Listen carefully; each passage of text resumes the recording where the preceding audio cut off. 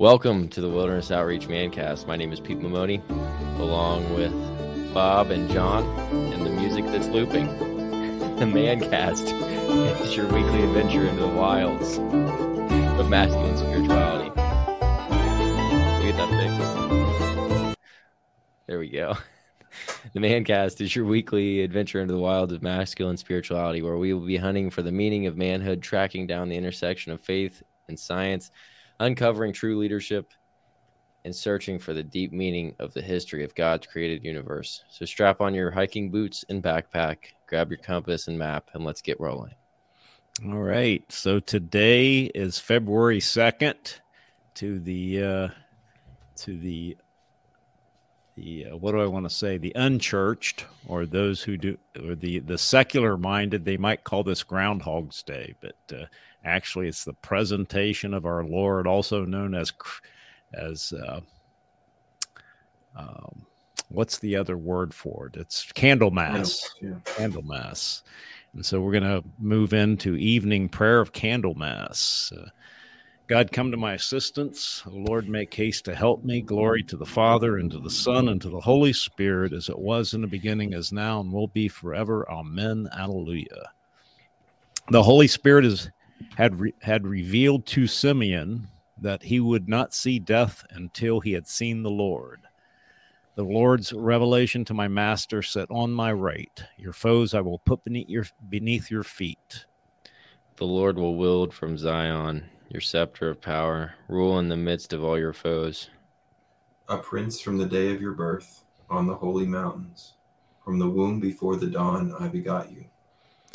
The Lord has sworn an oath he will not change. You are a priest forever, a priest like Melchizedek of old. The Master standing at your right hand will shatter kings in the day of his great wrath. He shall drink from the stream by the wayside, and therefore he shall lift up his head. And glory to the Father, and to the Son, and to the Holy Spirit, as it was in the beginning, is now, and will be forever. Amen. The Holy Spirit had revealed to Simeon that he would not see death until he had seen the Lord. As the law prescribed, they offered to the Lord a pair of turtle doves or 2 young pigeons. Out of the depths I cry to you, O Lord. Lord, hear my voice. Oh, let your ears be attentive to the voice of my pleading. If you, O Lord, should mark our guilt, Lord, who would survive? But with you is found forgiveness. For this we revere you. My soul is waiting for the Lord. I count on his word. My soul is longing for the Lord, more than watchmen for daybreak. Let the watchman count on daybreak, and Israel on the Lord. Because with the Lord there is mercy and fullness of redemption. Israel indeed he will redeem from all its iniquity. Glory to the Father, and to the Son, and to the Holy Spirit, as it was in the beginning, is now, and will be forever. Amen. As the law prescribed, they offered to the Lord a pair of turtle doves or 2 young pigeons. My own eyes have seen the salvation which you have prepared in the sight of every people. Let us give thanks to the Father for having made you worthy to share the lot of the saints in light. He rescued us from the power of darkness and brought us into the kingdom of his beloved Son. Through him we have redemption, the forgiveness of our sins. He is the image of the invisible God, the firstborn of all creatures. In him everything in heaven and on earth was created, things visible and invisible. All were created through him, all were created for him. He is before all else that is. In him everything continues in being. It is he who is head of the body, the church. He who is the beginning, the firstborn of the dead, so that primacy may be his in everything. It pleased God to make absolute fullness reside in him, and by means of him to reconcile everything in his person, both on earth and in the heavens, making peace through the blood of his cross. Glory to the Father, and to the Son, and to the Holy Spirit, as it was in the beginning, is now, and will be forever. Amen. My own eyes have seen the salvation which you have prepared in the sight of every people. Peter, would you take the reading, please? We do not have a high priest who is unable to sympathize with our weakness, but one who is tempted in every way that we are, yet never sinned. So let us confidently approach the throne of grace to receive mercy and favor and to find help in time of need. The Lord has made known his saving power. The Lord has made known his saving power, which he has prepared in the sight of every people. His saving power. Glory to the Father, to the Son, and to the Holy Spirit. The Lord has made known his saving power. Today, the Blessed Virgin Mary presented the child Jesus in the temple, and Simeon, inspired by the Holy Spirit, took him in his arms and gave thanks to God. My soul proclaims the greatness of the Lord. My spirit rejoices in God my Savior, for he has looked with favor on his lowly servant. From this day all generations will call me blessed. The Almighty has done great things for me, and holy is his name. He has mercy on those who fear him in every generation. He has shown the strength of his arm. He has scattered the proud in their conceit. He has cast down the mighty from their thrones and has lifted up the lowly. He has filled the hungry with good things, and the rich he has sent away empty. He has come to the help of his servant Israel, for he has remembered his promise of mercy, the promise he made to our fathers, to Abraham and his children forever. Glory to the Father, to the Son, and to the Holy Spirit, as it was in the beginning, is now, and will be forever. Amen. Today, the Blessed Virgin Mary presented the child Jesus in the temple, and Simeon, inspired by the Holy Spirit, took him in his arms and gave thanks to God. Today, our Savior was presented in the temple. Let us adore him as we say, Lord, may our eyes see your saving power. Christ Jesus, you are the light that enlightens all nations. Shine upon those who do not know you, that they may come to believe in you, the one true God. You are the Redeemer and the glory of your people Israel. May your church proclaim your salvation to the ends of the earth. Jesus, desire of the nations, Simeon, the just man, rejoiced at your coming. Lead all men to recognize that you still come to them. Lord, when you were presented in the temple, Simeon foretold that a sword of sorrow would pierce your mother's heart. Strengthen us to accept the sufferings we endure for the sake of your name. Christ Jesus, joy of all the saints, Simeon longed to see you before he died, and his prayer was answered. Hear our plea for all the dead who still yearn to see you face to face. Our Father, who art in heaven, hallowed be thy name. Thy kingdom come, thy will be done, on earth as it is in heaven. Give us this day our daily bread, and forgive us our trespasses, as we forgive those who trespass against us. Lead us not into temptation, but deliver us from evil. Amen. All-powerful Father, Christ your Son became man for us and was presented in the temple. May he free our hearts from sin and bring us into your presence. We ask this through our Lord Jesus Christ, your Son, who lives and reigns with you in the Holy Spirit, God forever and ever. Amen. And may the Lord bless us, protect us from all evil, and bring us to everlasting life. Amen. So tonight, folks, we're going to be talking about a profile system. We might call it a leadership profile system, perhaps, or at least a teamwork profile system called Working Genius. And it was brought to our attention by our brother Bob, who's with us tonight. And he's going to talk a little bit about us, tell us about it, how he discovered it. And then we're going to look at our different working geniuses in the process and kind of talk about how we might think about this in terms of work. So, Bob, it's all yours. Thanks, John. So, to start off, Working Genius is an assessment from Pat Lencioni. He's devout Catholic. He has a organizational health consulting group called the Table Group that works with various businesses and organizations and some parishes as well. to help them, be at their best and really to kind of work through some of these interpersonal challenges. There's a lot of people out there that can crunch the numbers and look at the data, but he's really looking at how does your team work together? How can you grow? And what's unique about Pat is he's read a lot of books, but his books, he wanted to be a film writer. So his books are like parables. They're almost like if Jesus did parables about corporate culture in the 20th or 21st century. So he has a book called like The 5 Dysfunctions of a Team, and he like tells a story and he lays out all the dysfunctions within the story. And then at the end, he's like, all right, here's the theory. And he gives that. And so he's been doing this work for maybe 20 or 30 years of trying to figure out how do we get people to work well together and what are some of these concepts. And through that, they came to a point when they were like, he has got about like a team of 5 to 10 people. And they're like, Pat, what makes you? Like, why are you get really excited about this part of the work? And this other part, you don't like you push through and why are you frustrated with this? And why do you gravitate to that? So the team just kind of really just their team just kind of like dove into this and they started thinking about work and how does work get done? So the working genius, separate from, John has mentioned DISC, or we talk about Myers-Briggs or Jordan Peterson's 5 personalities.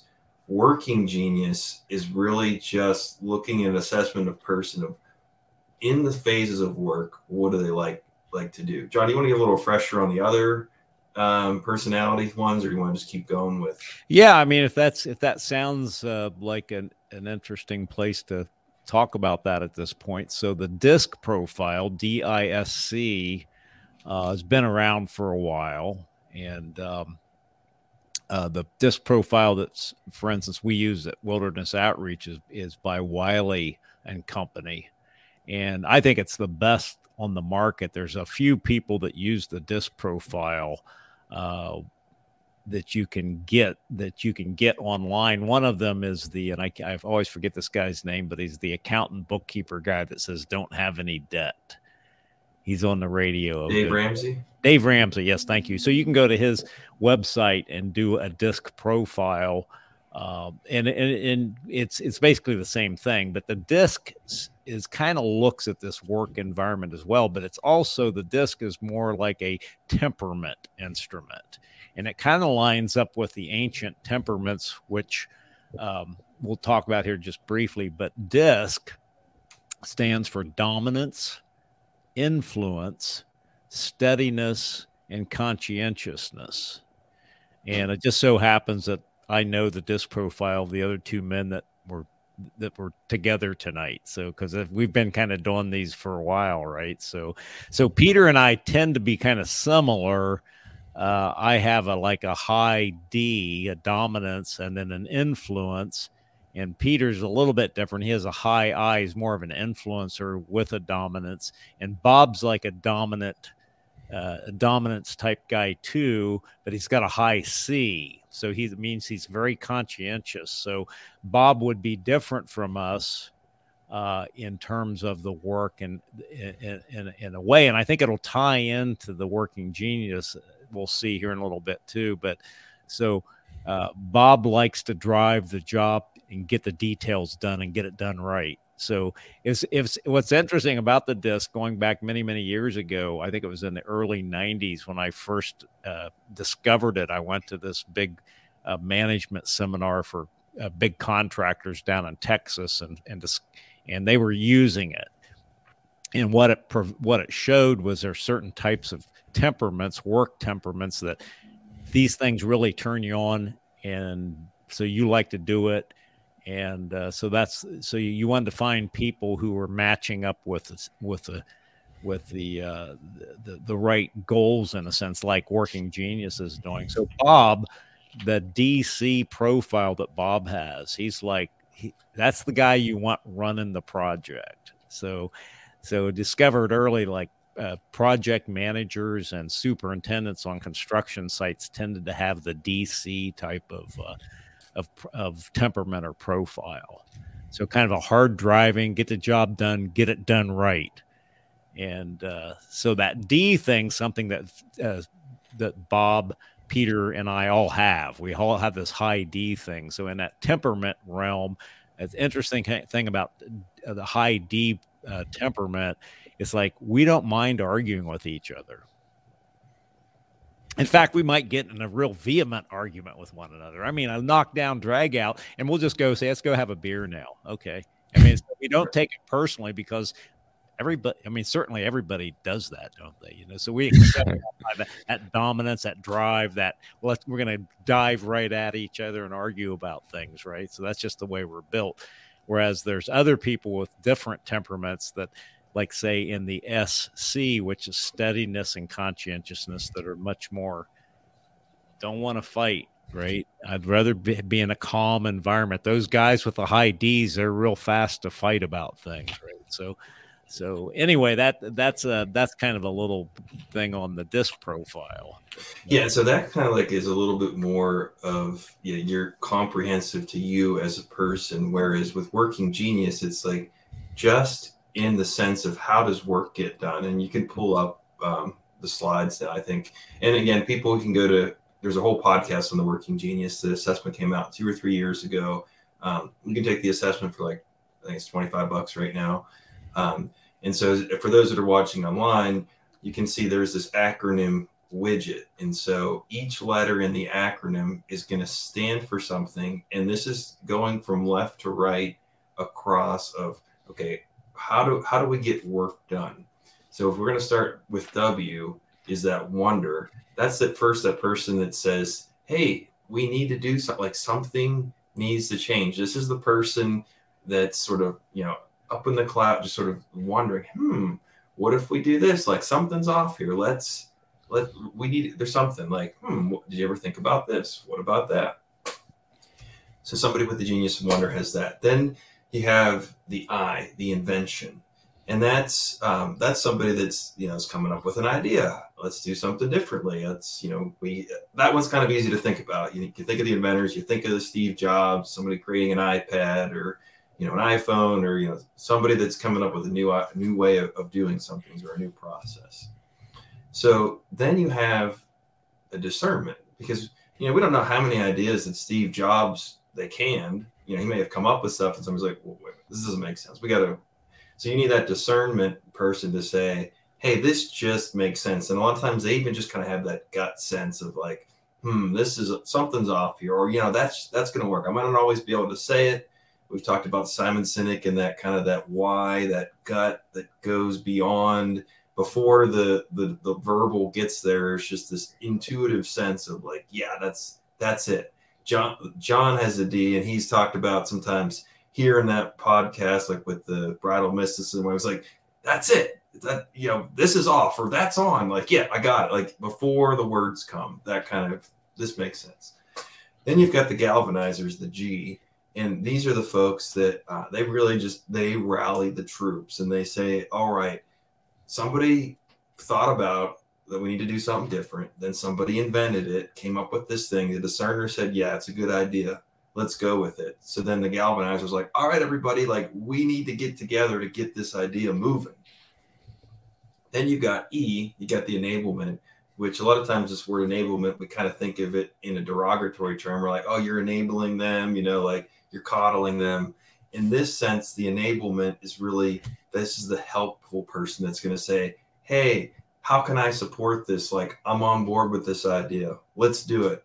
We've talked about the guy that's the third string offensive lineman on the football team, just wants to be part of the team. He's like, I don't care. I'm on the scout team. Like, I want to help us win. I'm here. Let's keep going.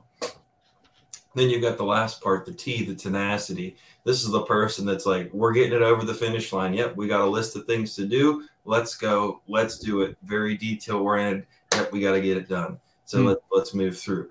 Now, the interesting thing is thinking about this in the concept of work is this is sort of the ideal sense of the stages of work.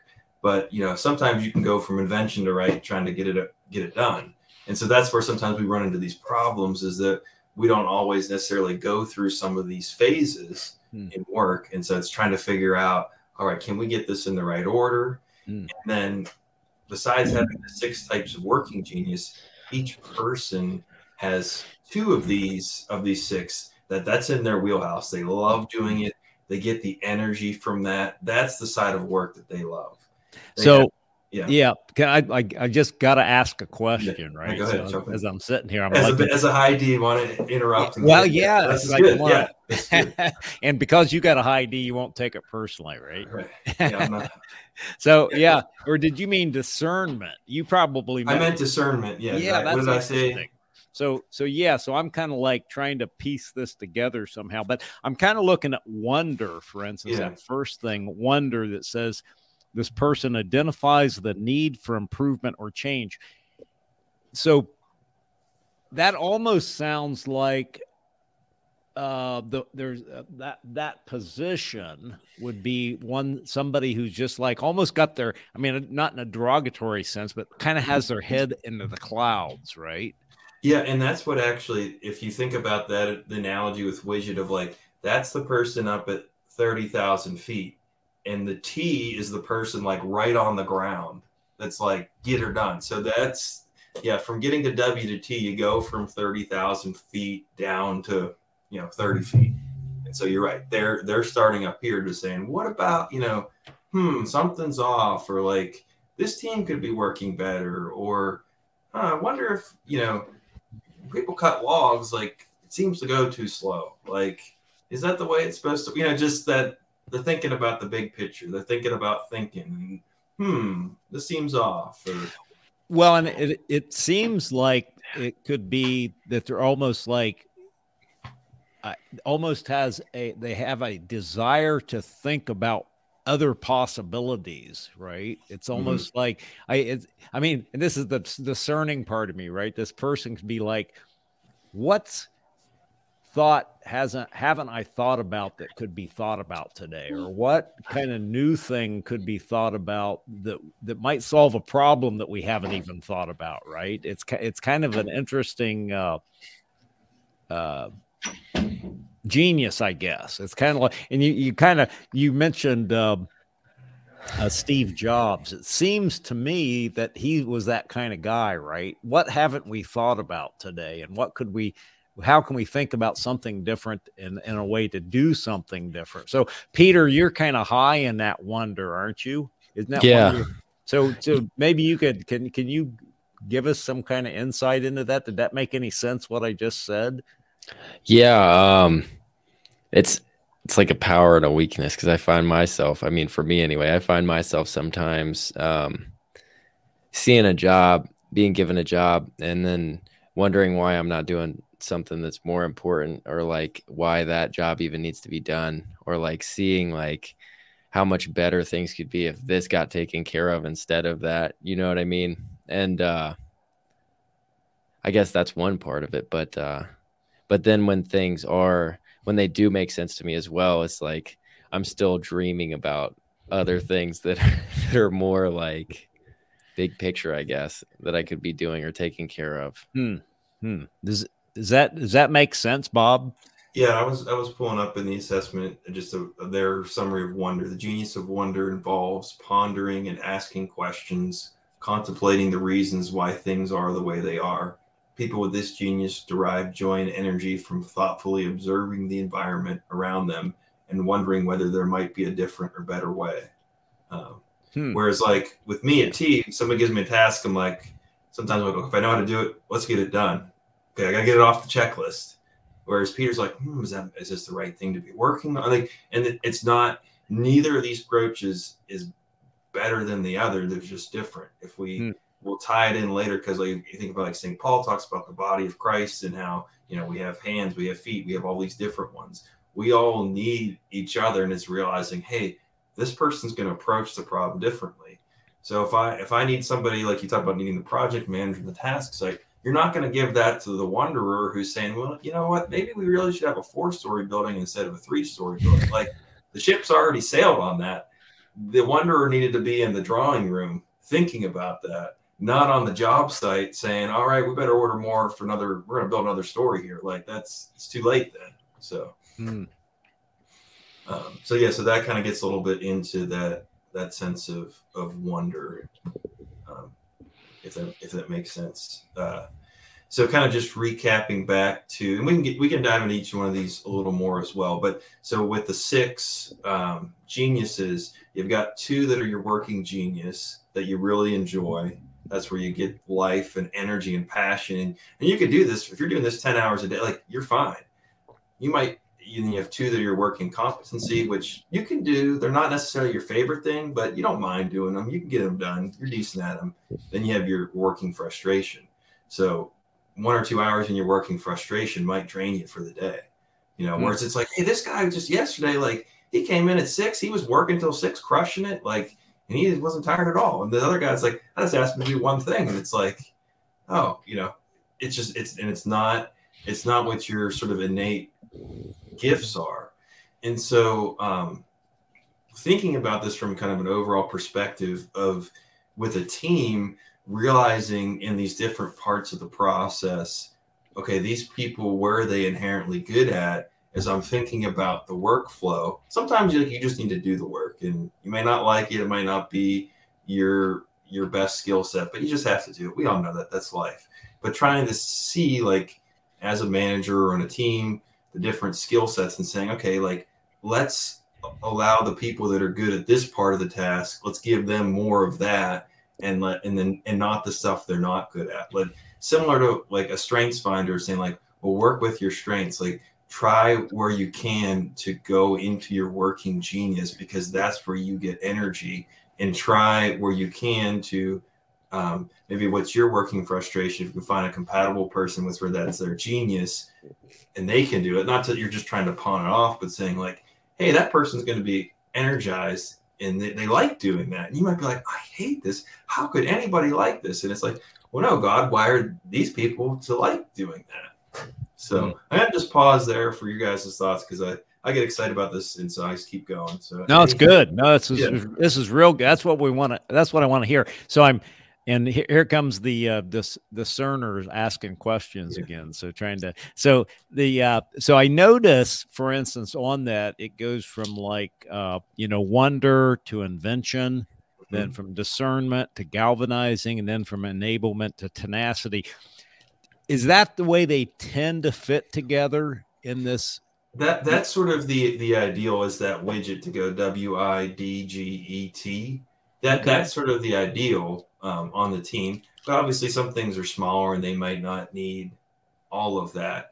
And sometimes you do kind of do things in the reverse order, because sometimes, a company might start rallying people to do something to galvanize it. And then somebody comes along and says, wait a minute, I've discerned this is a terrible idea. And then, it might just fall flat. So you can do these, or again, sort of in my silly example of like, oh, somebody's on the construction site doing a 3 sort of a, we really should do 4. I mean, like it's not that it's set in stone. It's just sort of saying this would be sort of an ideal natural. This is kind of a natural flow of how things happen. I mean, sometimes there are, pauses and stops, and you might have to go around it. But when you if you think about the way work gets done, these are the steps of it. So ideally you do them in this order. Like you don't want the person like finishing the job and then saying, wait a minute, we invented the wrong thing here. Like, I mean, companies do that. Like, they come out with a product and launch it, and then it's like, wait a minute, that didn't solve a need. Like, and then it's back to the drawing board. That's interesting. So to kind of think about that, some of the big failures, that's something that would have been interesting to think about, like in the history of big business. What's been some of the big failures where all of a sudden there was this big advertising campaign and people who were watching are saying, I'd never buy that. Well, there's a car, I think it was the Nova, and they tried to release it in Latin America, but Nova in Spanish, Nova means doesn't go. So nobody wanted this car because it's like, oh, it's the no-go car. Like, and they didn't, and so they got all the way to that part and executed on this, and they didn't have somebody there with that discernment of saying, wait a minute, that sounds okay in English, but in Spanish, it doesn't. And so then it just kind of flops. So I think we've all had those things in life where we're so confident in like doing something, and then we do it and we're like, wow, that flopped. Yeah. We didn't have that discernment, in there saying like, wait a minute, does this make sense? Yeah. So Vince, our brother from down in the Nashville area, just wrote New Coke, right? The New Coke from many years. What, that was probably 15, 20 years ago, maybe. The New Coke. So they changed the Coke recipe, right? And they called it the New Coke, and it was a complete flop. And it's like, so somewhere that's kind of interesting to think, how did that end up all the way down in marketing and become a campaign and a product without, I get, would that be a failure in discernment, do you think, at that point? It could be. I mean, it might even be from the wonder of like, is this the new thing we should be focusing on? Sort of like somebody's just like, hey, I got new Coke. Like they made it. Oh, let's just change Coke. Okay, yeah, we haven't changed it in years, but that sort of big picture, like, does Coke need to be changed? Should we come up with a new product? I'm just kind of spitballing here. I'm not, Sure. Well, that seems like that's something that's a possibility at least. Yeah. Well, like in the I'm going to say the 1970s, which goes way back. I mean, it's like twice the age Vince is even, and Vince is old. And Vince is like ancient, right? But anyway, there was a beer called Schlitz, and it was like the top selling beer in America. And then they changed the recipe. It was kind of a new Coke type thing. And it completely fell apart, man. It's just like all of a sudden it's like, nobody knows what Schlitz is anymore, right? But at one time it was the best selling beer in America. And then for whatever reason, this process didn't work right. And it ended up like tanking.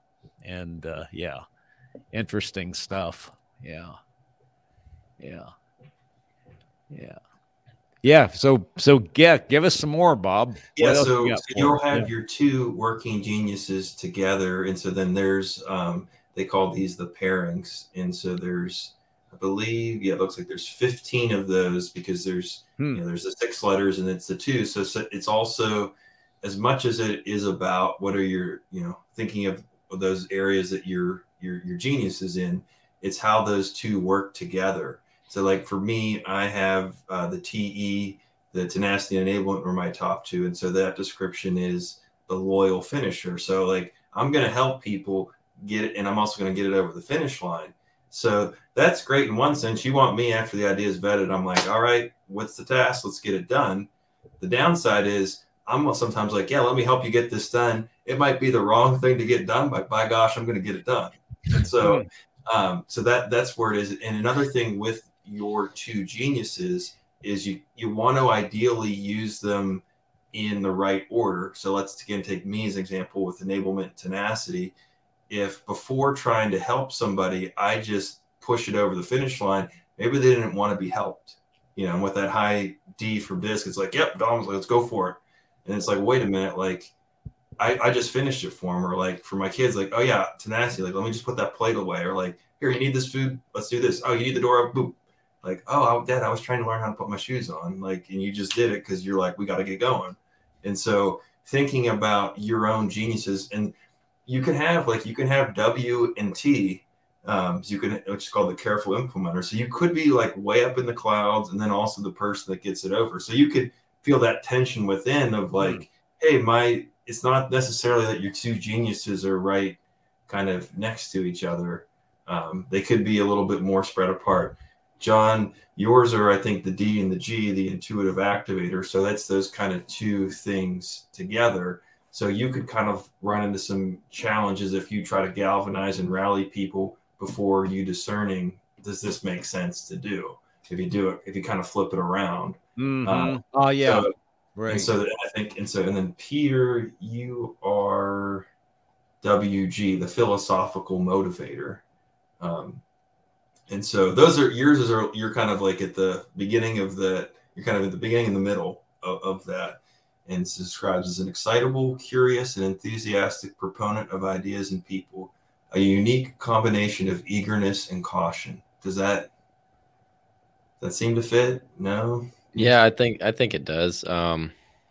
Maybe not exactly. I wouldn't call myself a philosophical motivator, but but I think that description fits my personality type well. Yeah. So that's the GW. Say that again.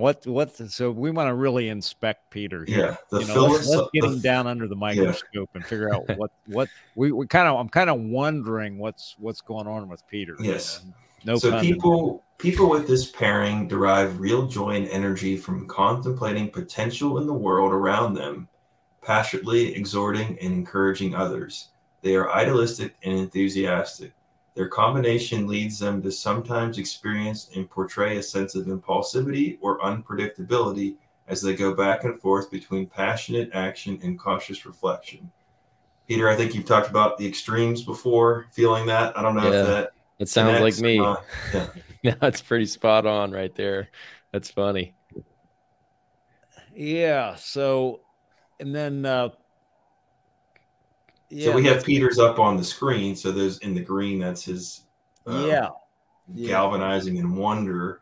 So then we've got his competency, which is my geniuses, are enablement and tenacity.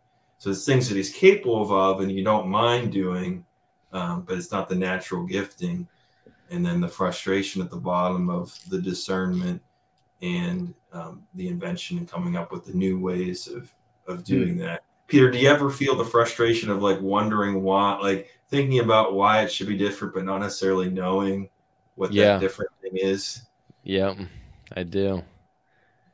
It seems like looking at this, what I found kind of interesting about this profile. So like with Peter, galvanizing and wonder, but then he has these working competencies. It almost seems like that sort of anchors him into a working reality, if you would, right? So which is good because being an enabler in a positive sense, right? Helping others to get the job done or helping, and being tenacious in pushing forward and getting the job done, right?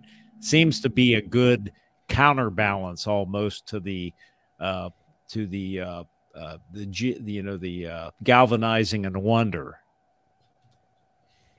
Right, and that can fit in. And I'll give the example that Pat gives is that Pat and his wife, I think, is like there's like a W. I think she's a WI and he's an ID. So all their genius is in like the first half. So they're like, yeah, we came home one day and the lights were off.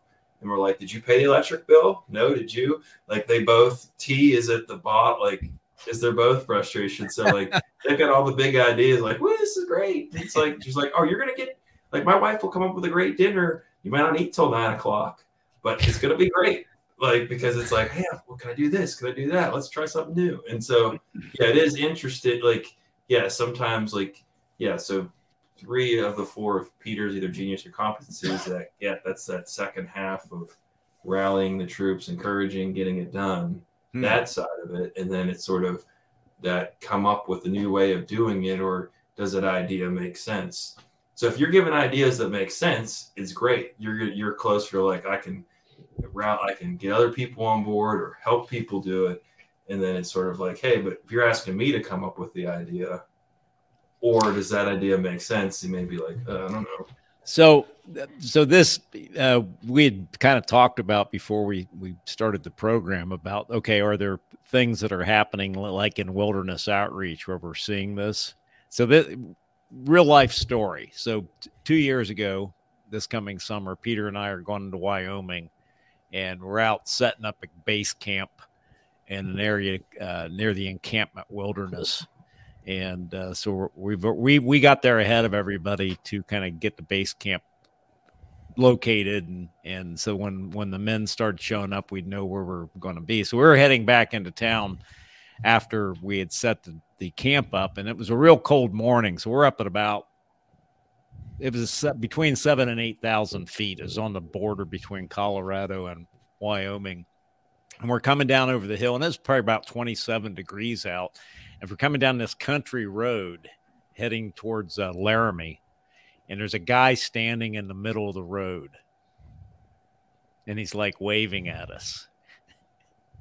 So, of course, we pull off. And what's kind of interesting, one of the first things we noticed as we got out he's got like all Arc'teryx gear on, right? So, and for anybody who knows who's an outdoors person, and Arc'teryx is like the best of the best, right? It's the most expensive of the outdoor gear that you can have. But he's got a Arc'teryx raincoat on, rain pants, and probably an Arc'teryx sweater underneath of all that. But so this guy stops us and says, "My car won't start. It's a problem, right?" Well, what's so fascinating about this is that he's got a Subaru. And lo and behold, Peter used to work on Subarus. This is one of Peter's jobs he had. He used to work for a dealership, was it, Peter? You worked on Subarus. Is that correct? I'd run into a couple Subarus, but I hadn't worked for Subaru before. But yeah, I'd been working on cars for a couple years at this point. Yeah. But so anyway, it was kind of interesting. So Peter sort of knew what was going on, but he started asking the guy lots of questions about, well, what's been going on. But anyway, we find out this guy's from Hawaii, and he's a professor at the University of Hawaii in psychology, of all things, right? And he's broken down in the backcountry of Wyoming, and he's got a bike strapped to the top of this Subaru. And so as we start talking to the guy, we find out he came to America to do this cross-country drive on a bike with a bunch of people. And if they were coming across the southern United States, and it got really hot, and he got like kind of freaked out because it was really brutal. So he decided he was going to kind of take off and do something else. So he literally bought this Subaru at some dealership down in New Mexico, then southern New Mexico, where it was like 100 degrees. And he turns north with his bike on top. And we run into him at like 6 o'clock in the morning in Wyoming on the Colorado border, and he's broken down. I mean, we're miles from anything. I think it's like miles. How did he get here, right? There wasn't any discernment really going on with him of like, hey, does this make sense? Like, fly to America, buy a car, and go off by yourself in the middle of nowhere. Like, it was kind of funny because as we just had some really good conversations with him. You know, Peter jumped into evangelization with him like right out of the gate, I think. And he was talking to him about the, masculine spirituality, and we're Catholic men. And then, so in the meantime, Peter's looking at the car, asking him questions. And finally, Peter ascertains, he finds out the guy stopped. He kept having this he couldn't get the window to work on the passenger or on the driver's side. It was an electrical window, right? And he couldn't get it to work. So he stopped at some shop somewhere, and they changed out the switch for the window. And Peter immediately zeroed in. That's what the problem is. It's probably shorting out in there, and it's draining the battery. And like within a few minutes, Peter's got the door panel off. He's got the switch unhooked, and we've actually fired his car up, and he's got it running, right? So it's running now. And in the meantime, Peter's trying to get this door panel back on, and it's like 27 degrees out, and it's cold out. And it's like for like 15 minutes, Peter keeps trying to get this door panel on, right? And it's just like, it's getting really frustrating. And this is his tenacity coming out. So he's grabbing part of his working competency is this tenaciousness. And the guy is even saying, look, man, we'll just kind of toss it in the back. We don't need to, I don't want to bother you guys anymore. And Peter says, no, I've got to get this. I'm going to get this, right? Why? I walked off, and I was like, because the whole thing was becoming kind of frustrating for all of us. And I walked away, and I made the sign of the cross, and I said, Lord Jesus, if Peter's supposed to put this panel back on, please let it be so. And I turned around and walked back to the car. And as soon as I got there, it went click. It just popped right back on. It was an amazing thing. But anyway, Peter was just like, he was not letting that dog die, right? He had hold of it, and he was going to keep rolling with it. So anyway, interesting. Yeah. That's not really one of his strengths, right? But that's one of his working competencies. So. Right. Whereas John, for you, that's the frustration. So you'd be like, hey, we've helped you. We got it going. You said put it in the back. That's right. Great. Let's I would have keep going. taken a pair of wire cutters, cut that wire off, and thrown the thing in the back seat, man. It's like, even if I was him, it's like, no, it's like, I'm not dealing. Stop. John wasn't even doing anything. He walked away and said a prayer. Yeah. Yeah. So I had to go away and discern whether the Lord wanted it to be so or not, I guess, right? Yeah. I was waiting for you to come be like, that's it. I was ready. Yeah. So let's look back at Bob's a second there, right? So Bob, talk about yours again in this. Yeah, that's kind of interesting. Yeah, go talk about you a little bit there. So for me, again, like we talked, so that at the end of the project, that tenacity and enablement. So I'll pull up on mine, the loyal finisher. And people with this pairing derive joy and energy from completing tasks and responding to the needs of others in the pursuit of getting things done. They're quick to answer the call to action, equally valuing responsiveness and reliability. They are low maintenance contributors who hold themselves accountable for delivering on their promises. They have a hard time saying no to requests and find themselves overcommitted and prone to burnout and lack of appreciation. We call this pairing the loyal finisher. And so, so you've got the plus and the shadow side of that. So I have found myself being like, no, I need to keep up this relationship. No, I got to keep doing this. Oh, I started this, I committed to this exercise routine. Life's changed, but no, I need to keep doing it. Like, I got to do this. I said I'm going to do it. I don't like this book, but I've only got 50 pages left. Like, I should finish it. Like, so it's like cool in one sense. Yes, you can get it done. But again, am I using the discernment that needs to be done? Or is somebody asking me to help them get this done? I find this with the kids. I'm like, we got to go. We need to leave right now. So, okay, I'm just putting your jacket. Like, could I let them put their jacket on? Like, am I taking on too much of that instead of, like, I know I can get frustrated because I'm valuing completion versus asking, A, does this need to be done? And B, does it need to be done this fast? So that's where the struggle is. And so that's part of the shadow side of the tenacity. The frustration on here, the galvanizing and the invention, that's not really my wheelhouse to be like, oh, how can we do this differently? I can get it done. If you say, hey, we need to get this done, I can get it done. And I might be able to help you say like, oh yeah, that idea makes sense to get it done. Or let me think about the big picture, but either trying to get people inspired to get it done or coming up with a new idea, that's where it is. So a prime example is like for John saying like, hey, I got this board in Irish. I'm like, hey, I'd like you to come out in 5 or 6 years ago, like before I had a bunch of kids, like you came out to Pennsylvania, you did a couple weekends. And it's sort of like John has Wilderness Outreach. That was his idea. And I'm like, oh, let me help him. This would be great for people in Pennsylvania to see. Like, yeah, let me help that. And yeah, I'll find the campsite. I'll find a priest. Yeah, we'll get it done. I didn't have the original Wilderness Outreach idea. I'm like, oh, this is a great idea. It's already been vetted. Like, let me help it keep going, if that makes sense. So you mentioned another thing there, and it got me thinking about Peterson's 5 major aspects. I'm kind of wondering about this. And you've taken his 5 big aspect scale. Is that correct, Bob? No, I haven't. So okay. Well, you had the way you had mentioned that. I don't know, Peter, you might have picked up on this, but Bob, you said something about like you'll tend to just like get the job done, right? And somebody asks you to do something, and it's natural for you to say, yes, I'll do it. I'll just move ahead. And one of his 5 major aspects is called agreeability. Yeah, and I've heard of that. So a person who's agreeable will tend to do that. Like right, but the enablement, it's like, let me help this. Like, yes, like it needs to be done, and you're asking for help. Like, yes, I can do it. Like, I know how to get it done. If I didn't know how to get it done, or if I didn't have, like, I don't know how this could get done.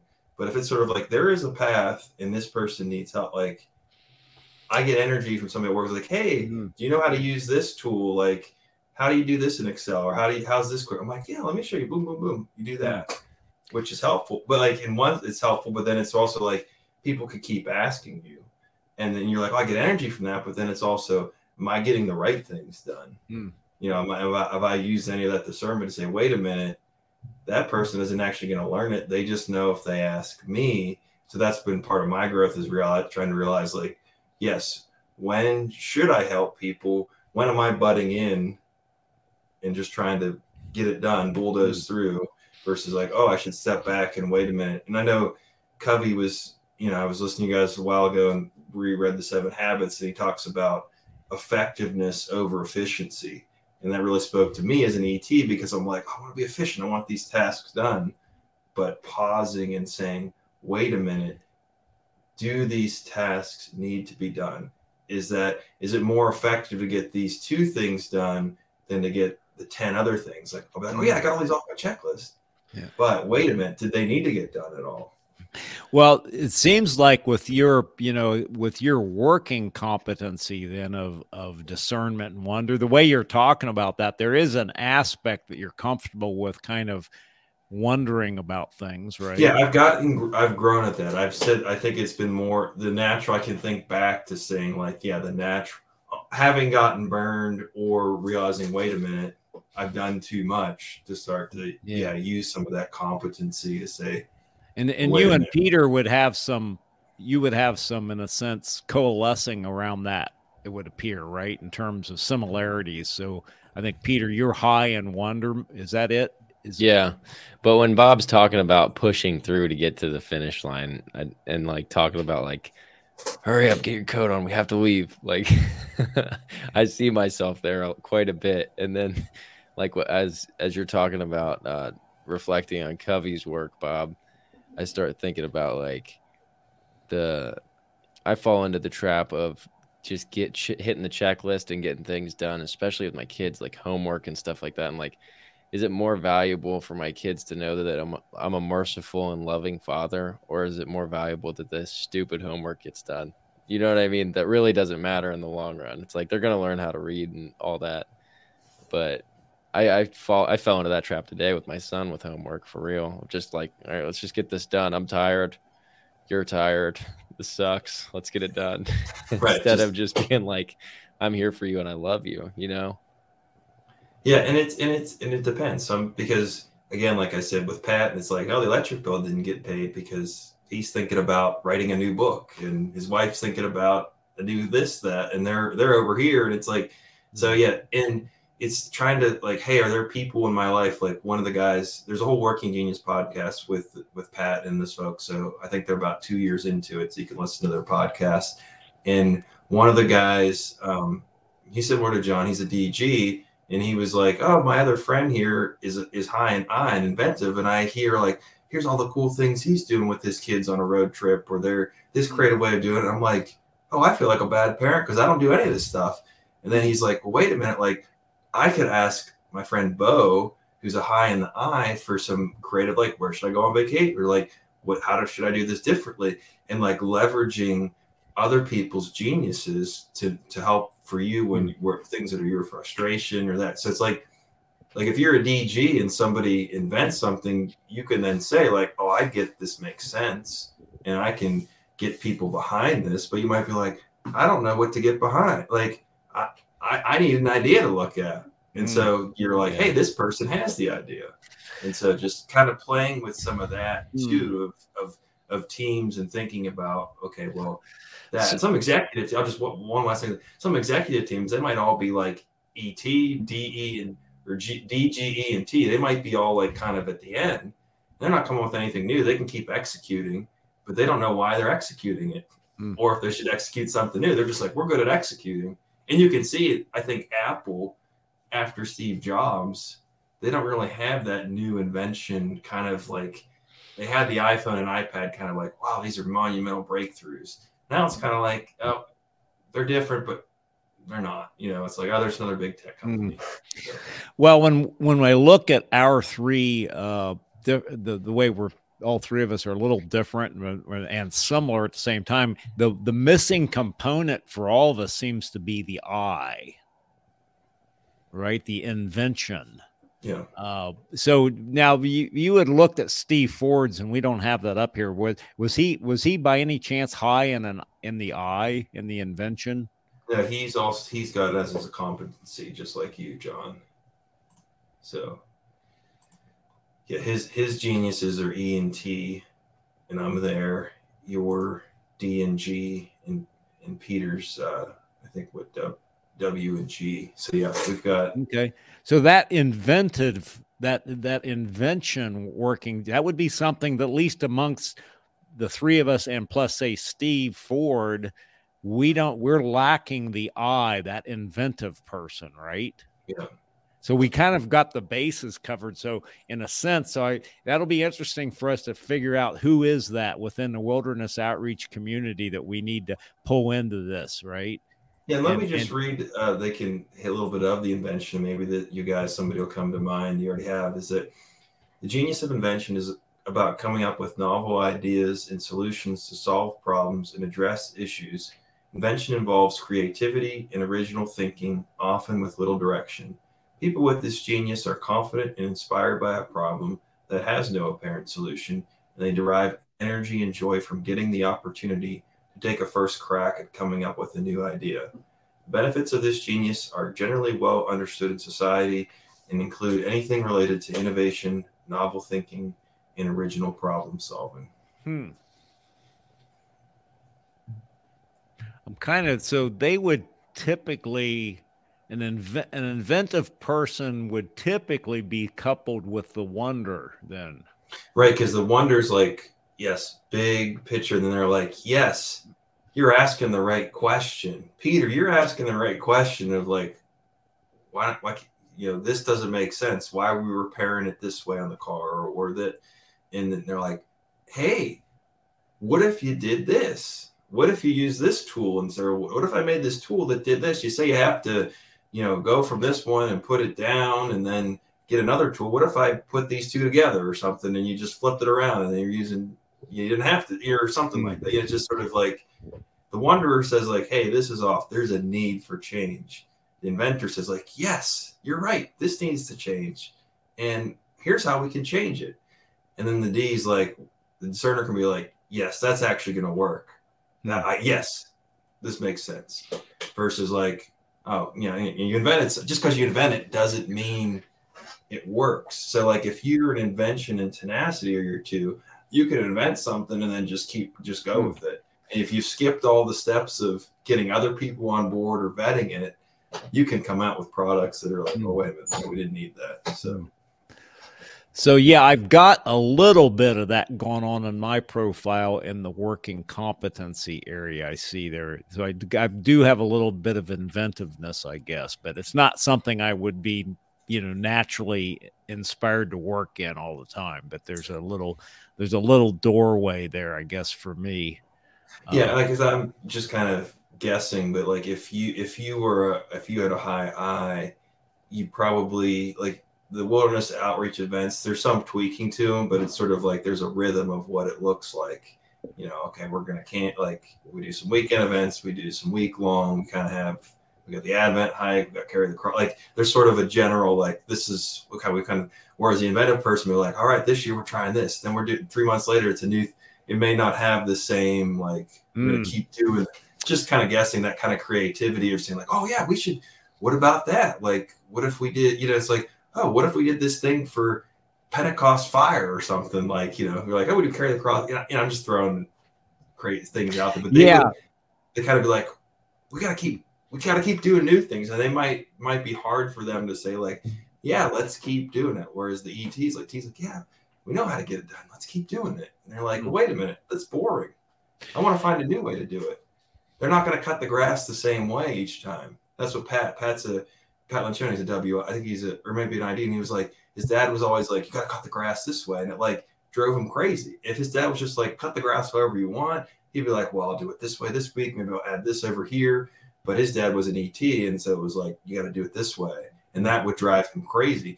And it's the same task, was cutting the grass. But a T is like, we got to get it done. We know how to do it the most efficient way.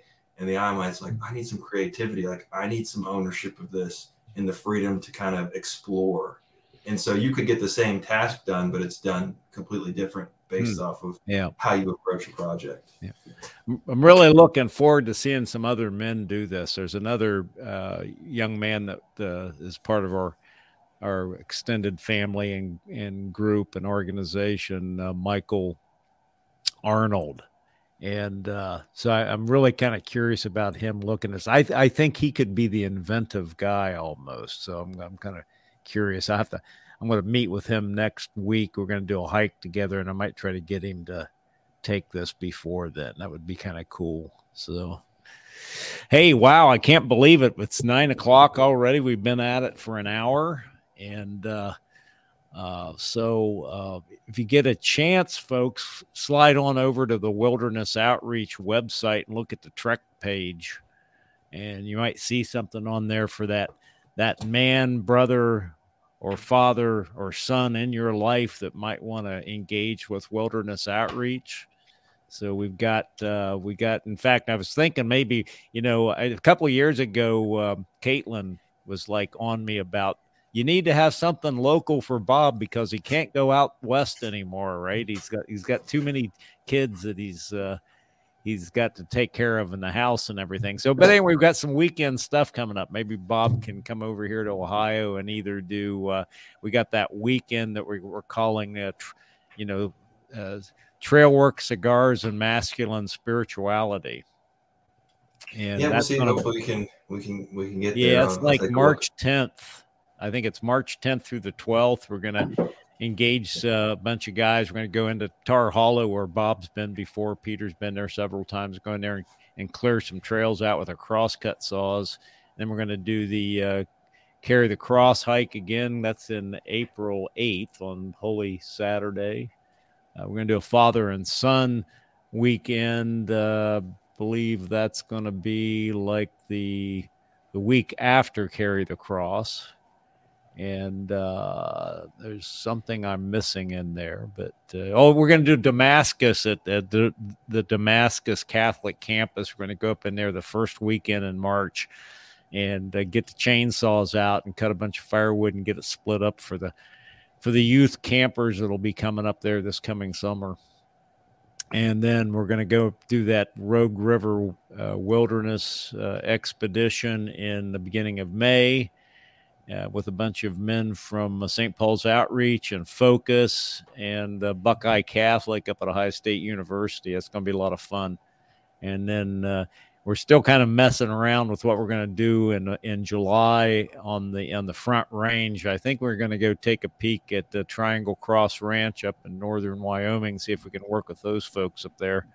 Good Catholic folks that are related to the Mystic Monk Coffee folks. So, and then then we're heading back out into the High Sierra, and we're going to go out in the John Muir Wilderness or the Ansel Adams Wilderness and do some trail work in there end of July, beginning of August. So I think with that, folks, thanks for being here. Bob, thanks so much for doing this with us. You're welcome. This has really been instructive. It's really made me kind of discern a lot of different things, right?